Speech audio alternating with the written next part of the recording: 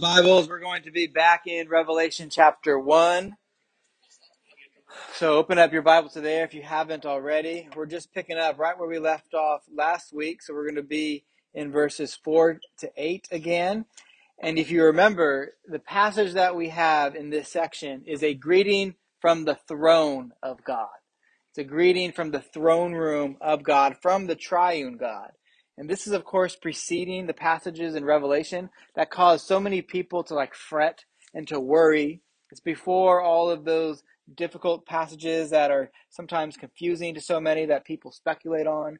It's before the specific prophetic messages to the 7 churches that'll come up in chapter 3 and 4, obviously. And when people talk about the book of Revelation, it's often not these verses that are fueling their thoughts. And I think that's unfortunate, really, because this is an important text for the church, this greeting from the throne room. And I'm grateful for this greeting because it's helping to set the tone for the rest of the book.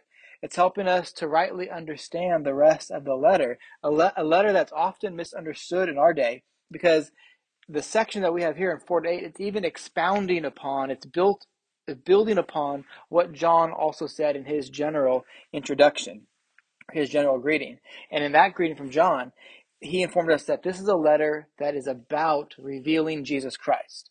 And it's one that will be a blessing to his people, not to all people of the world, but to his people, to people who are members of the new covenant. Not everyone in the world then, but to those who are reading and hearing and keeping this words in the prophetic letter, it will be a blessing to those people, to God's people. And now we have this second greeting, a greeting from the throne of God, a personal greeting to the readers, to the hearers, and to those keepers of the letter, and it's from the triune God himself. And he reminds us up front that there is grace and peace to us from him, and that the events that will be recorded in this book, the ones that terrify so many people, they are all actually existing behind this backdrop of grace and peace from God to us. And it's this grace and peace given to his people. And so in this greeting from the triune God, special attention is given, as well as we're going to see here this evening, and then next week we'll go in as well, to the person and work of Jesus Christ, which makes sense because this is a book about revealing Jesus Christ. In this greeting from the throne room, more is said about Jesus than is said about the Father and the Spirit. And again, I think that's understandable to me, at least, because the name of the book is the apocalypse of Jesus Christ, the revealing of Jesus Christ, or the unveiling of Jesus Christ. Hopefully you remember that. So let's get to it. We're just going to read the passage again. Tonight we're really going to be focusing on verse 5 alone, but we'll read the whole greeting from the throne room, and then we'll pray, asking God to bless our time in the Word. So the reading of God's Word, beginning at verse 4 in Revelation chapter 1, says, John, to the 7 churches that are in Asia, grace to you and peace from him who is, and who was, and who is to come, and from the 7 spirits who are before his throne, and from Jesus Christ, the faithful witness, the firstborn of the dead, and the ruler of kings on earth. To him who loves us and has freed us from our sins by his blood and made us a kingdom of priests to his God and Father, to him be glory and dominion forever and ever. Amen. Behold, he is coming with the clouds, and every eye will see him, even those who pierced him, and all the tribes of the earth will wail on account of him. Even so, Amen. I am the Alpha and the Omega, says the Lord God, who is, and who was, and who is to come, the Almighty. That ends the reading of God's holy and inspired word. May he grant us understanding and help us to glorify him through it. Let's pray. Dear God, we thank you for a time to be in your word tonight, and we confess how much it is that we need direction from you, Lord. It's so easy for us to get caught up in the day-to-day things of life, to be distracted, to go through our day not thinking of you. And we pray that you would change that in us, Lord, that you would help us tonight to know Christ better and to be all the more humbled by that and grateful to you for the great love that you have loved us with. Help us to understand tonight, God. In Christ's name we pray. Amen. Okay, so our focus for tonight is, again, it's on that latter half of the throne room, of the screen from the throne room of God. So let me remind you of the outline I put forward last week. The first 3 things we covered last week, but the 4th thing is the person of Jesus Christ. and the fifth is the work of Jesus Christ. The sixth is the return of Jesus Christ, and the seventh point in the outline is an affirmation of Jesus' deity. Now, we're only going to be able to cover point 4 tonight. I was intending to do the rest of it, but there's just too much here. So, Lord willing, we'll be able to finish point 5, 6, and 7 maybe next week, or we'll see how long it takes. But I hope that this section does for you what it does for me. And that is for me right out the gate tonight. And these coming weeks, reading what we just read, it gets me pretty excited. Our text for tonight is declaring these specific and these wondrous things about Christ Jesus. I mean, think about it. What greater topic is there that we could be discovering and learning about? What is it that exists that makes us more excited than the person and the work of Jesus Christ? And there probably are things that do make us more excited than that, of course. We are creatures who have a nature that is fallen, even those of us who have been born again. But that should serve to humble us, because these things of Christ are so lofty and so good and so important for us to understand. God bless you. But this is how this book is beginning. This is how it starts. And if we were to just like personally read through the book of Revelation, did anybody try to do that? Did anybody try to read through it all in one sitting? If you haven't done that yet, still you should try to do it. It only takes you about a half an hour, I think. But it can help you to get the big picture of the whole book. But if you were to just read through Revelation in a sitting, you would probably just read right through this section and not really be captured by what is said here.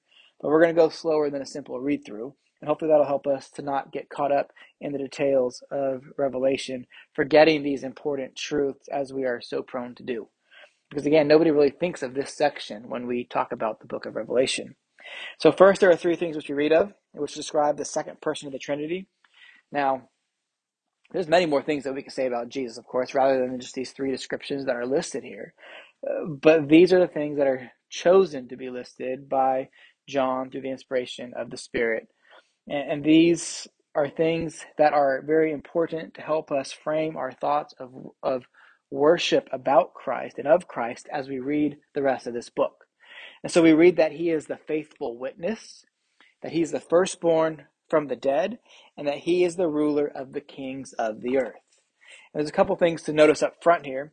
First, that these three descriptions they seem to be a testimony to the offices that Christ Jesus executes as our Redeemer.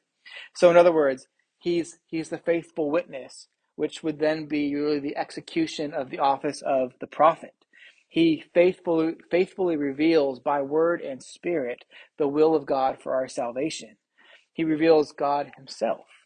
He's firstborn from the dead, which speaks to his execution of the office of priest, because it is through his sacrificial death that he's able to be the firstborn from the dead. And as the firstborn from the dead, he is resurrected. And since he is resurrected, he lives to make intercession for us. He prays for us. And lastly, it's very obvious, this one, is that Jesus is the ruler of the kings of the earth, in which, of course, he executes his office of the king. He subdues us to himself and he rules over us. And the point of Revelation, which it entails throughout the book, is that Christ is truly king over all, and he'll one day consummate his kingdom. Secondly, we have an allusion back to Psalm 89 here. That Psalm 89, I don't know if it means something to you off the top of your head, but like that from me just saying it, but it's an especially high song of praise for God and his attributes. And there's a chunk in it that is like an allusion or a revelation of the Son of God and his work. And if we had more time, we would read the whole section, but let me just quote verse 27 and then 36 and 37, because those verses mention the same things as these descriptions of Jesus that are mentioned here in verse 5. So Psalm 89:27 says, "And I will make him the firstborn, the highest of the kings of the earth." So you have those two descriptors right there, right? He's the firstborn. It doesn't say firstborn from the dead. It's in the Old Testament. It's veiled a little bit, this reality. And then he's the highest of the kings of the earth. If one is the highest of the kings, that means he's over them all, right? He rules them all. That's the same thing that's being communicated here in Revelation 1:5. And then 36 and 37. 37 is really what's quoted from, but I think 36 helps you to understand the context a little bit better.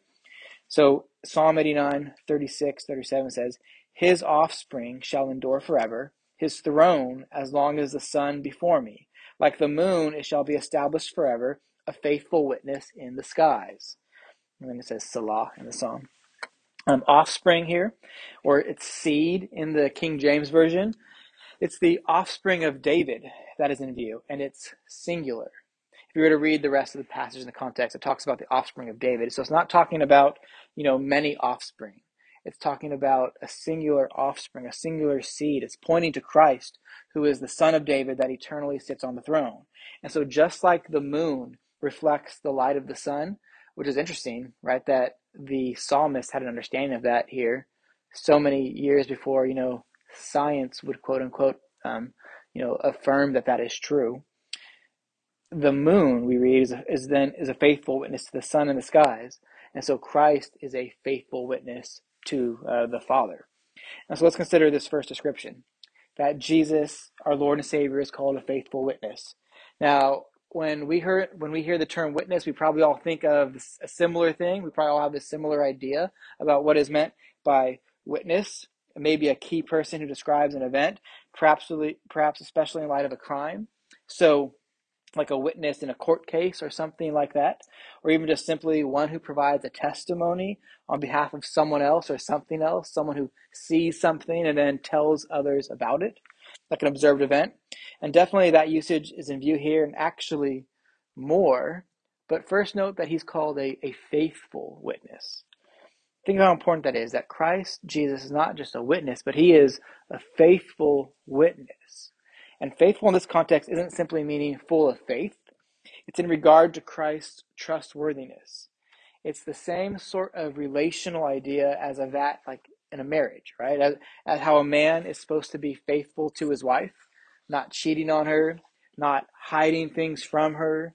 The wife should have joy in being able to trust a faithful husband, and the faithfulness of Christ Jesus, of course, is even greater than any earthly example that it can fully capture, because he is the God-man, and he is the husbandman of the bride being the church.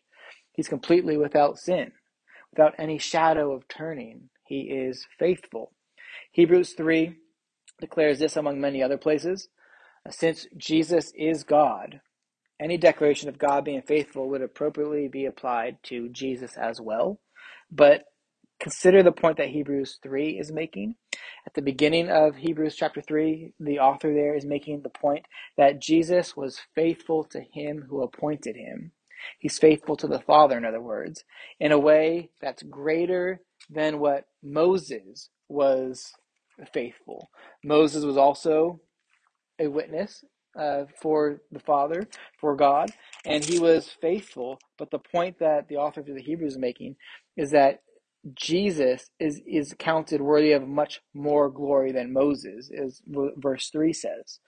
And if we know our Bibles, that's obvious that Jesus is a greater testimony, a greater faithful witness, because Moses wasn't without sin.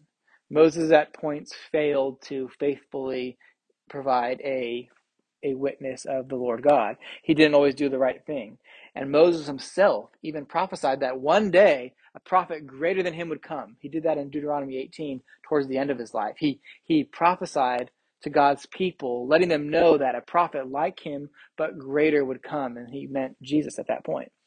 But in Hebrews 3:6, we read this: but Christ is faithful over God's house as a son, and we are his house if indeed we hold fast our confidence and our boasting and our hope.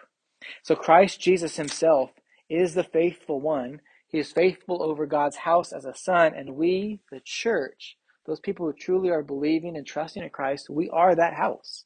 The church, the true church, are people who hold fast to Jesus Christ. And our boast and our confidence is in him, Hebrews 3 says. It's not in our flesh, it's not in our deeds, it's not in our good works, but we are confident in Christ's work, his holy life, his atoning work on the cross, his resurrection. And so we boast in him because we have really no reason to boast in ourselves. So Christ Jesus is faithful to his church, and specifically, he's the faithful witness. And actually, we could say this too about this word witness here, because it's more than just the idea of bearing a testimony. We get the word martyr from the Greek word that is translated witness here. And so Jesus is not just simply a witness, he's a witness unto death. And it's going to mention this again in Revelation 3, so maybe we'll talk more about it when we get to that text. But he's faithful even to the point of death as well too, in revealing what he does reveal. And so when we think of this faithfulness, it's good, I think, that we could think of it from these two categories as well. Just there's more that we could think of, but two I wanted to use for tonight. Number one, he is faithful. He's a faithful witness of a life lived under the law of God. What might that look like to live under the law of God, and what might it result in? John 6:38 reads, and this is Jesus talking. He says, "For I have come down from heaven, not to do my own will, but the will of him who sent me." So he didn't live in order to accomplish some earthly will. That isn't what Jesus did. He didn't live by some human invented standard, though he is truly a human being. He lived according to God's will, and it brought him either praise from people, from those who love God, or it brought him persecution from people who ultimately hate God. Remember what he said to the Pharisees who were rejecting them. They said that they appealed to Abraham. They said, "Abraham is our father." And Jesus then said, "Well, if Abraham's your father, then you look forward to my day because Abraham did." And he said, "In fact, you are of your father, the devil." And the reality was those Pharisees, even though they were the religious teachers of that time, they were not people who were true to God Almighty. And you see that in their reaction to Jesus. Some people, we could say, were perhaps indifferent, at least while they were trying to make a judgment upon Christ. Either, they didn't praise him or they didn't persecute him, not right away, at least not that we read of. But everyone, at the end of examining Jesus, if they truly do it, will either praise him or have disdain for him. That's true for us as well, too. There are many people who barely examine Jesus, and then maybe they don't think much about him. But if you truly looked into the life of Jesus, what he did and what he taught, you would either praise him for it, and that would be because of the testimony that God has worked in your life to show you that what Jesus did and what he taught was true and good, or you would think Jesus is a jerk, a bigot, not God, because why would God ever, judge people like that? So you would persecute him. And the reason that's the case is because of how he lived his life and what he taught. And we should know, by the way, as well, the same will be true for us. There is something wrong when people who profess to be Christian have everyone like them. There are people like that. I was just talking with Steve earlier this week about a pastor named Stephen Furtick, who was not a good pastor. I'm not commending him to you at all, but he was recently labeled as one of the top 100 soul what was it called, soul heroes or something, I don't know, something along that, top 100 soul influencers in the United States by Oprah Winfrey. And Oprah Winfrey doesn't love God. I mean, she's a heretic in the things that she teaches and believes, and he's listed with all these other people as well. Our Lord Jesus didn't have everyone like him, and he is much greater and better than any of us. It can mean a number of different things if everyone likes you. But at some level, it means that a person is not openly living as a Christian in some regard, because the Bible is clear. Whoever desires to live godly will suffer persecution. 2 Timothy 3:12. Christ is our master, and we're not above him, we're not better than him. If he was persecuted, and he was, then we shouldn't be surprised when we are. We should be surprised, and we should be thankful when we're not persecuted for living a godly life. If we are living a godly life, which sometimes that does happen, that could happen theoretically at certain times in your life. If we aren't living godly lives and we don't have a love for God, then there is no reason to be persecuted for being a Christian, right? John will even be dealing with these things later in Revelation. That's part of the tension that exists in Revelation, is the persecution the church has to go through for living for Christ. And so he's going to be dealing with those exact things. Another way we may think of Christ being a faithful witness is in how he reveals the Father. He was a faithful witness to the Father. Now, there are many things that reveal God. that we may say, reveal the Father. The heavens declare his glory, we read in the Psalms. Adam revealed God in the garden. He had a chance to reveal him beyond that had he not disobeyed and plunged all of mankind into sin and into rebellion. Noah was a witness to God with the ark. Remember when he was building the ark and the rest of the world was unbelieving around him and didn't see a need for that? Israel, the nation, was to reveal God. But all of these and more types of Christ in the Old Testament, they all fell short of the sort of revealing that Jesus would do. Jesus alone is the truly faithful witness to the Father. Even the church today, like if you are a Christian today, you are part of the church. The church is supposed to reveal the Father to the world. That's part of. We're supposed to hold the banner of Christ high.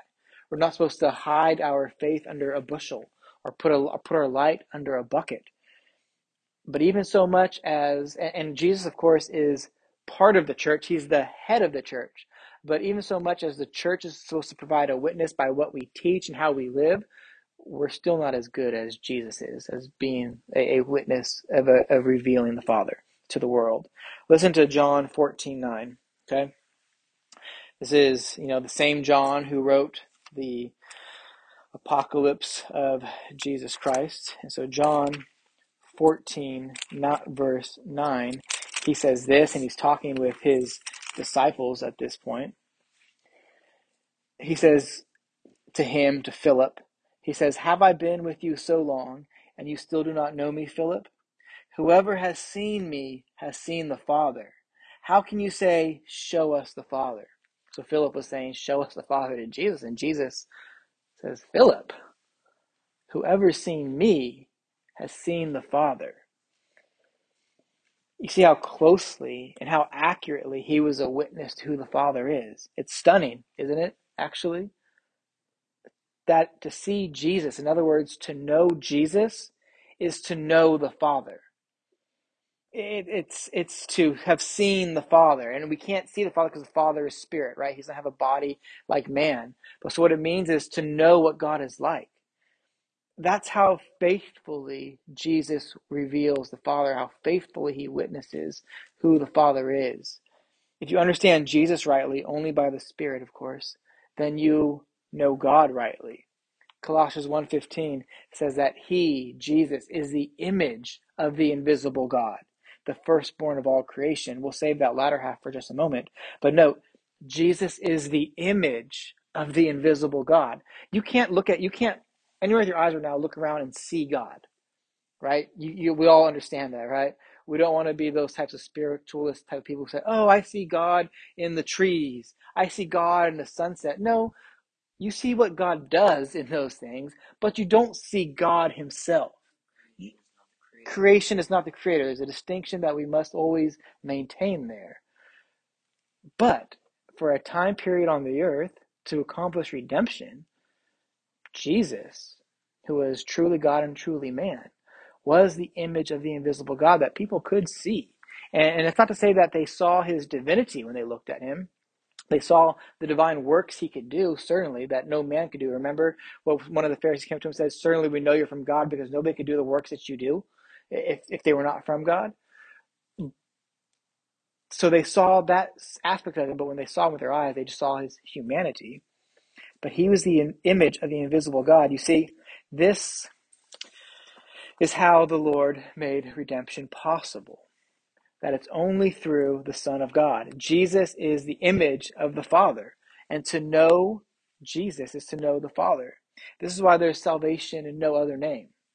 Because there's no one that is a faithful witness like the Lord Jesus. There is none that can compare to Christ Jesus our Lord. And it would lead Jesus to accurately say, this is also in John 14, this is right before his engagement with Philip there, in verse 6 to 7. There he says to him, again, we're reading to Thomas at this point.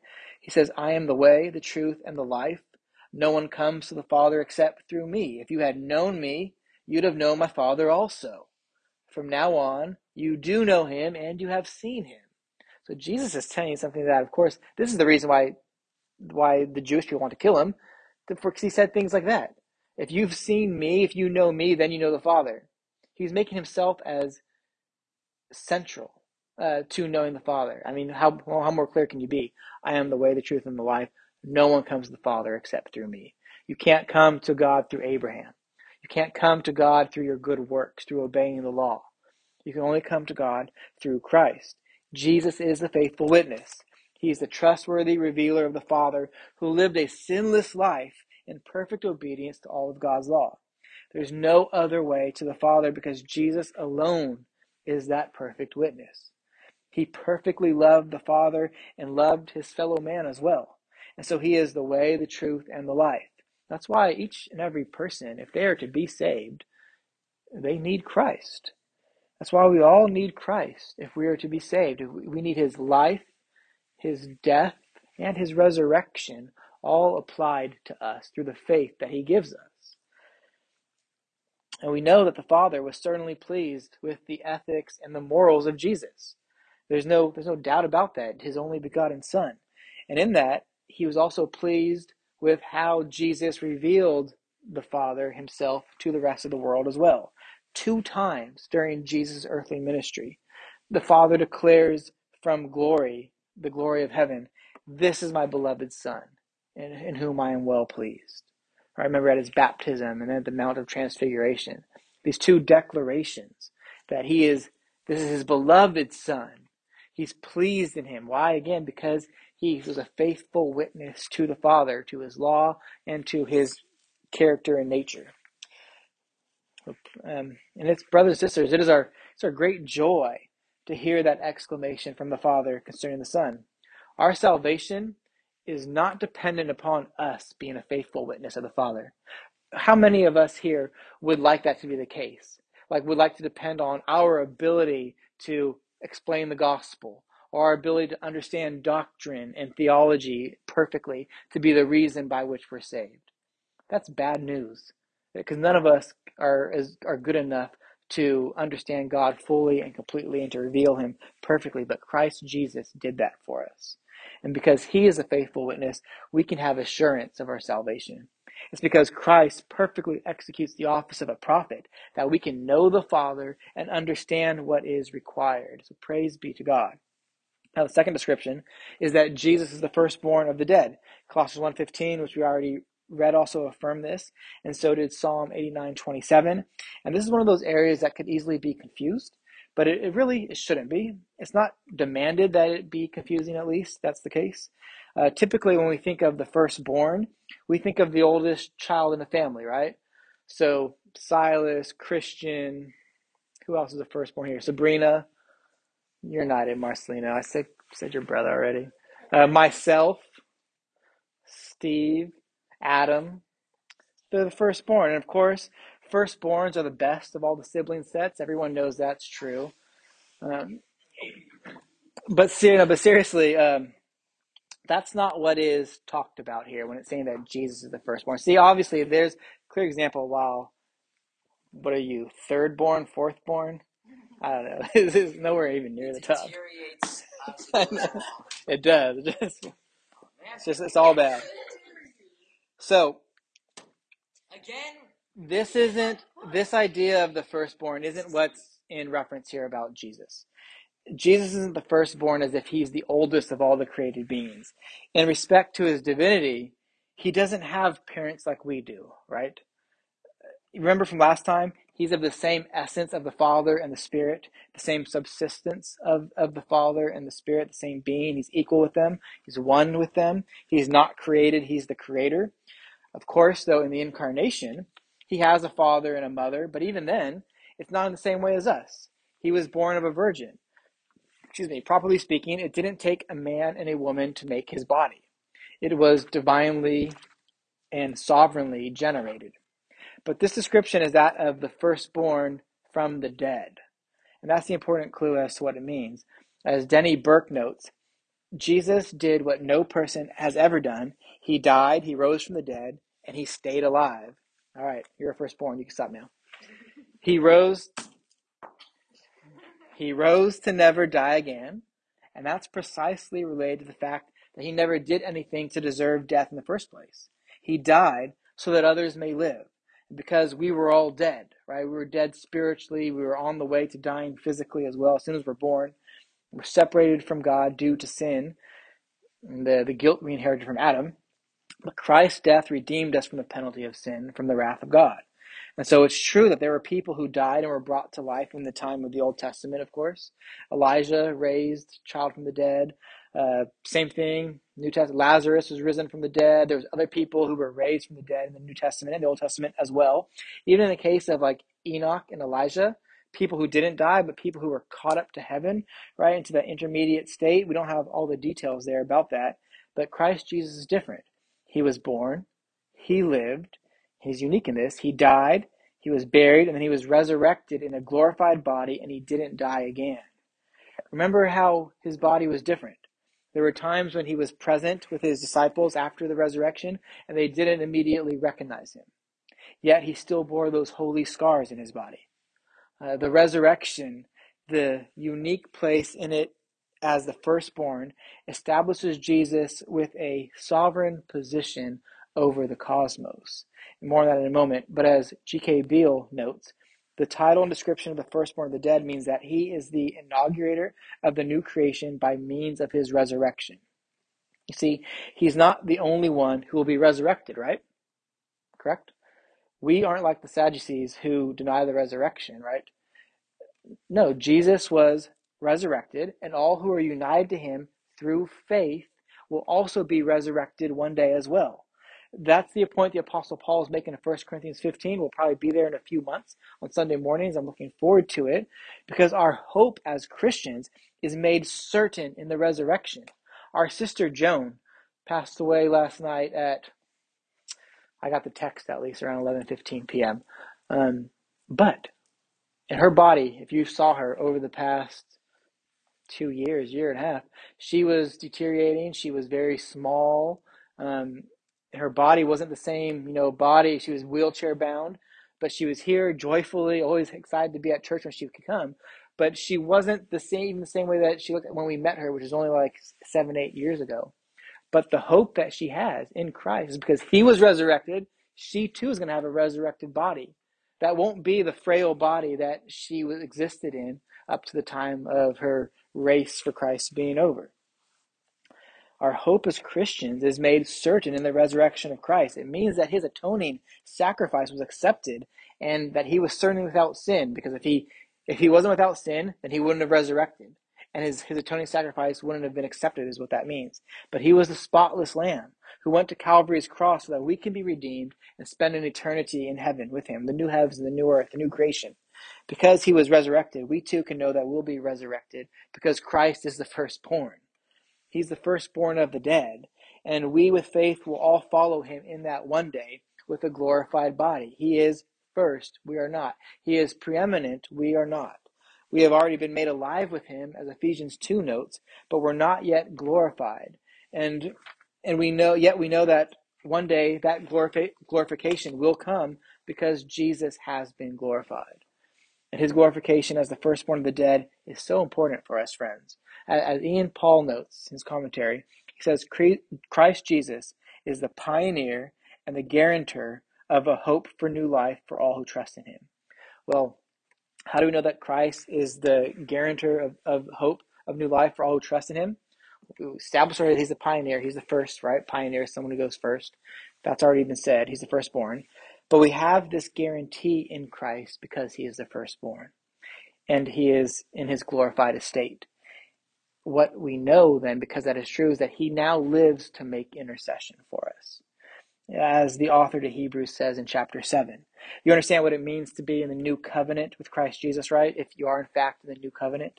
It means that Jesus is literally is living for the glory of the Father to intercede for you, to persevere you, to stand in a position of praying for you. Remember what Jesus said while he was on the earth, even when Peter was going to fall? Jesus said, well, Satan desired to sift you like wheat, but I prayed for you. Satan couldn't take Peter from Christ, and neither can Satan or our own fleshly desires take us from God either, because Jesus has grace extended to you to save you. The work of salvation that he's begun in you, it's not up for you to finish it. Christ will finish it. As he executes the office of great high priest on your behalf, you can be sure, brother and sister in the faith, that you are in God's hands and nothing can take you from it. None is greater or none is mightier than Jesus. And as the firstborn of the dead, he'll make sure that all the elect follow him in that. None can thwart him. None can subvert his plans or his purposes. And that really is the point of the next description in our text, that Jesus is the ruler of the kings in the earth. And note, it's not that he will be ruling the kings of the earth, is it?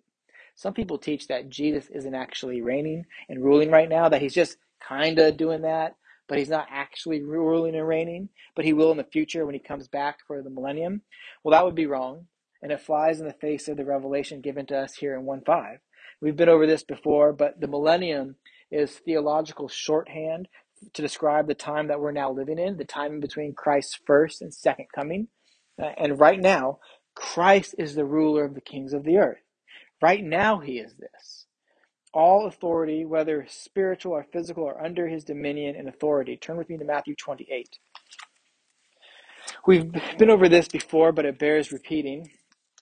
Jesus, as God, the Son of God, that is, specifically, he has always had authority over all things. There is never a moment in which Jesus was not sovereign and in control of all things that have ever existed, over all of heaven and earth.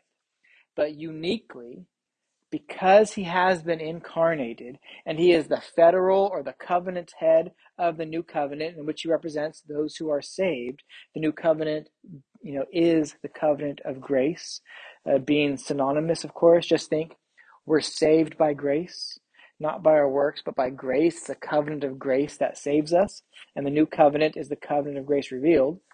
And since Jesus has done this, since he's the faithful witness and the firstborn of the dead, and we see him uniquely as king now, as the God-man, in a way that would lead him to say this in Matthew 28. This is 18 to 20. It says, "And Jesus came and said to them, to his disciples, 'All authority in heaven and on earth has been given to me.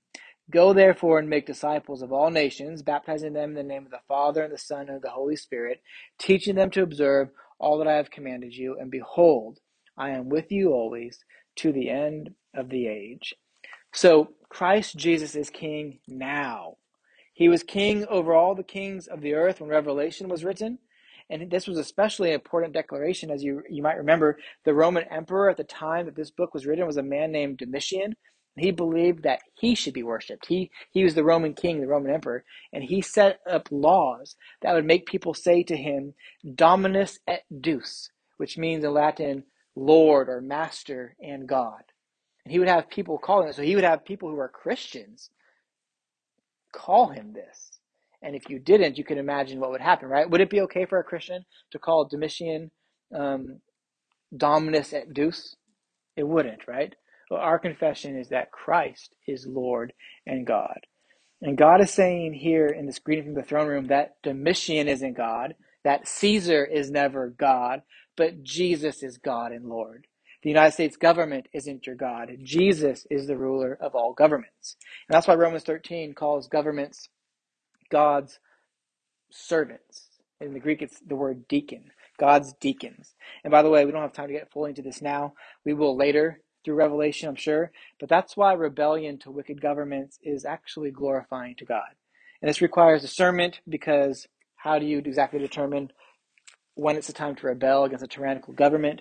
But a government is supposed to uphold laws in accordance with the moral law, with what God has revealed as good and true. They don't have the freedom to create laws contrary to Christ's rule.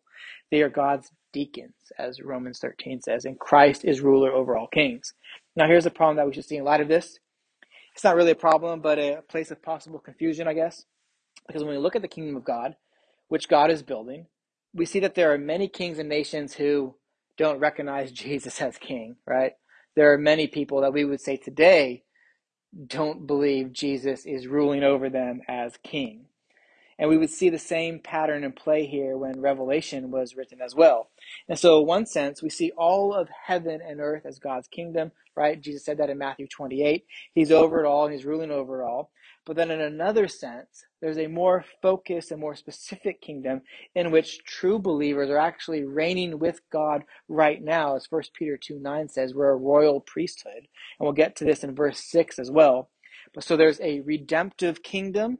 And again, we'll look at this more next week. But if we're to be consistent interpreters of the Bible, we need to look at this idea of Christ ruling as king and his kingdom in two ways. So there's a redemptive kingdom, and there's also what we might call a common kingdom. And you need to have this distinction in your mind as you read the Bible, because there's a popular teaching today that would try to say there's just one kingdom, and that God's law is applicable in a forceful way to everywhere in this kingdom. And in a sense, it's true that God's law is, of course, applicable, and all people are held up to as a standard. But we have to, if we're going to make sense of the Bible rightly, we have to notice these distinctions in these kingdoms. In the kingdom, I should say. In a sense, so if you're looking at the kingdom of God, like maybe as like a big giant circle, right? So let's say if I draw this with my fingers, this big circle is God's kingdom. Everything inside of it, all heaven and earth, is inside that big circle. This is the kingdom of God. Jesus has all authority in heaven and on earth. But not everyone in this big circle believes and trusts in Jesus. Not everyone is elect. Some are not chosen. Some are what the Bible calls reprobate. And so within this common kingdom, there's a smaller little kingdom as well that we would call the redemptive kingdom. And it's growing, and it has been growing even since the Garden of Eden.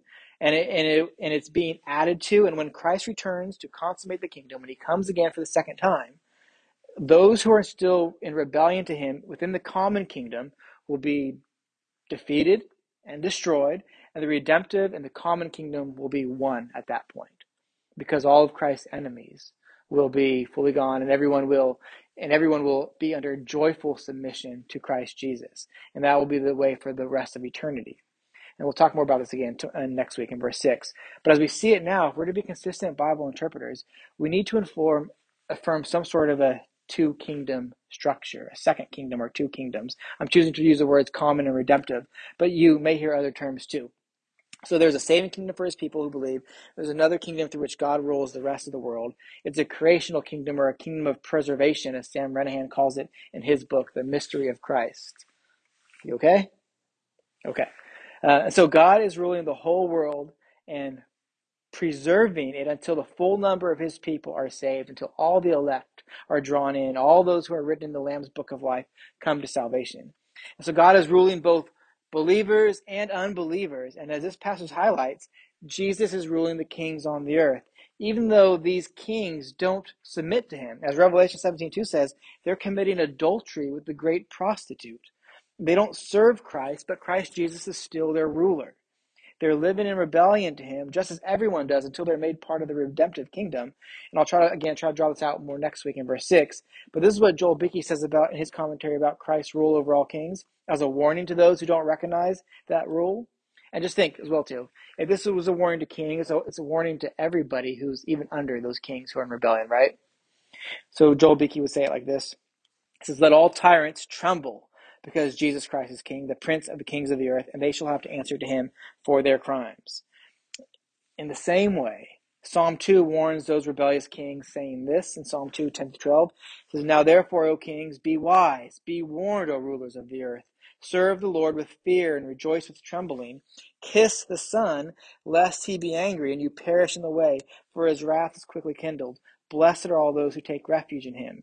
Now, will anybody fear the Lord and rejoice with trembling if they're not first born again?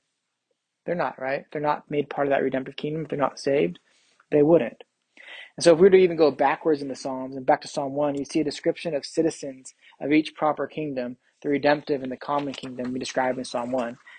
And let me close with this. But the point for us to really take home tonight is that Christ is ruler over all.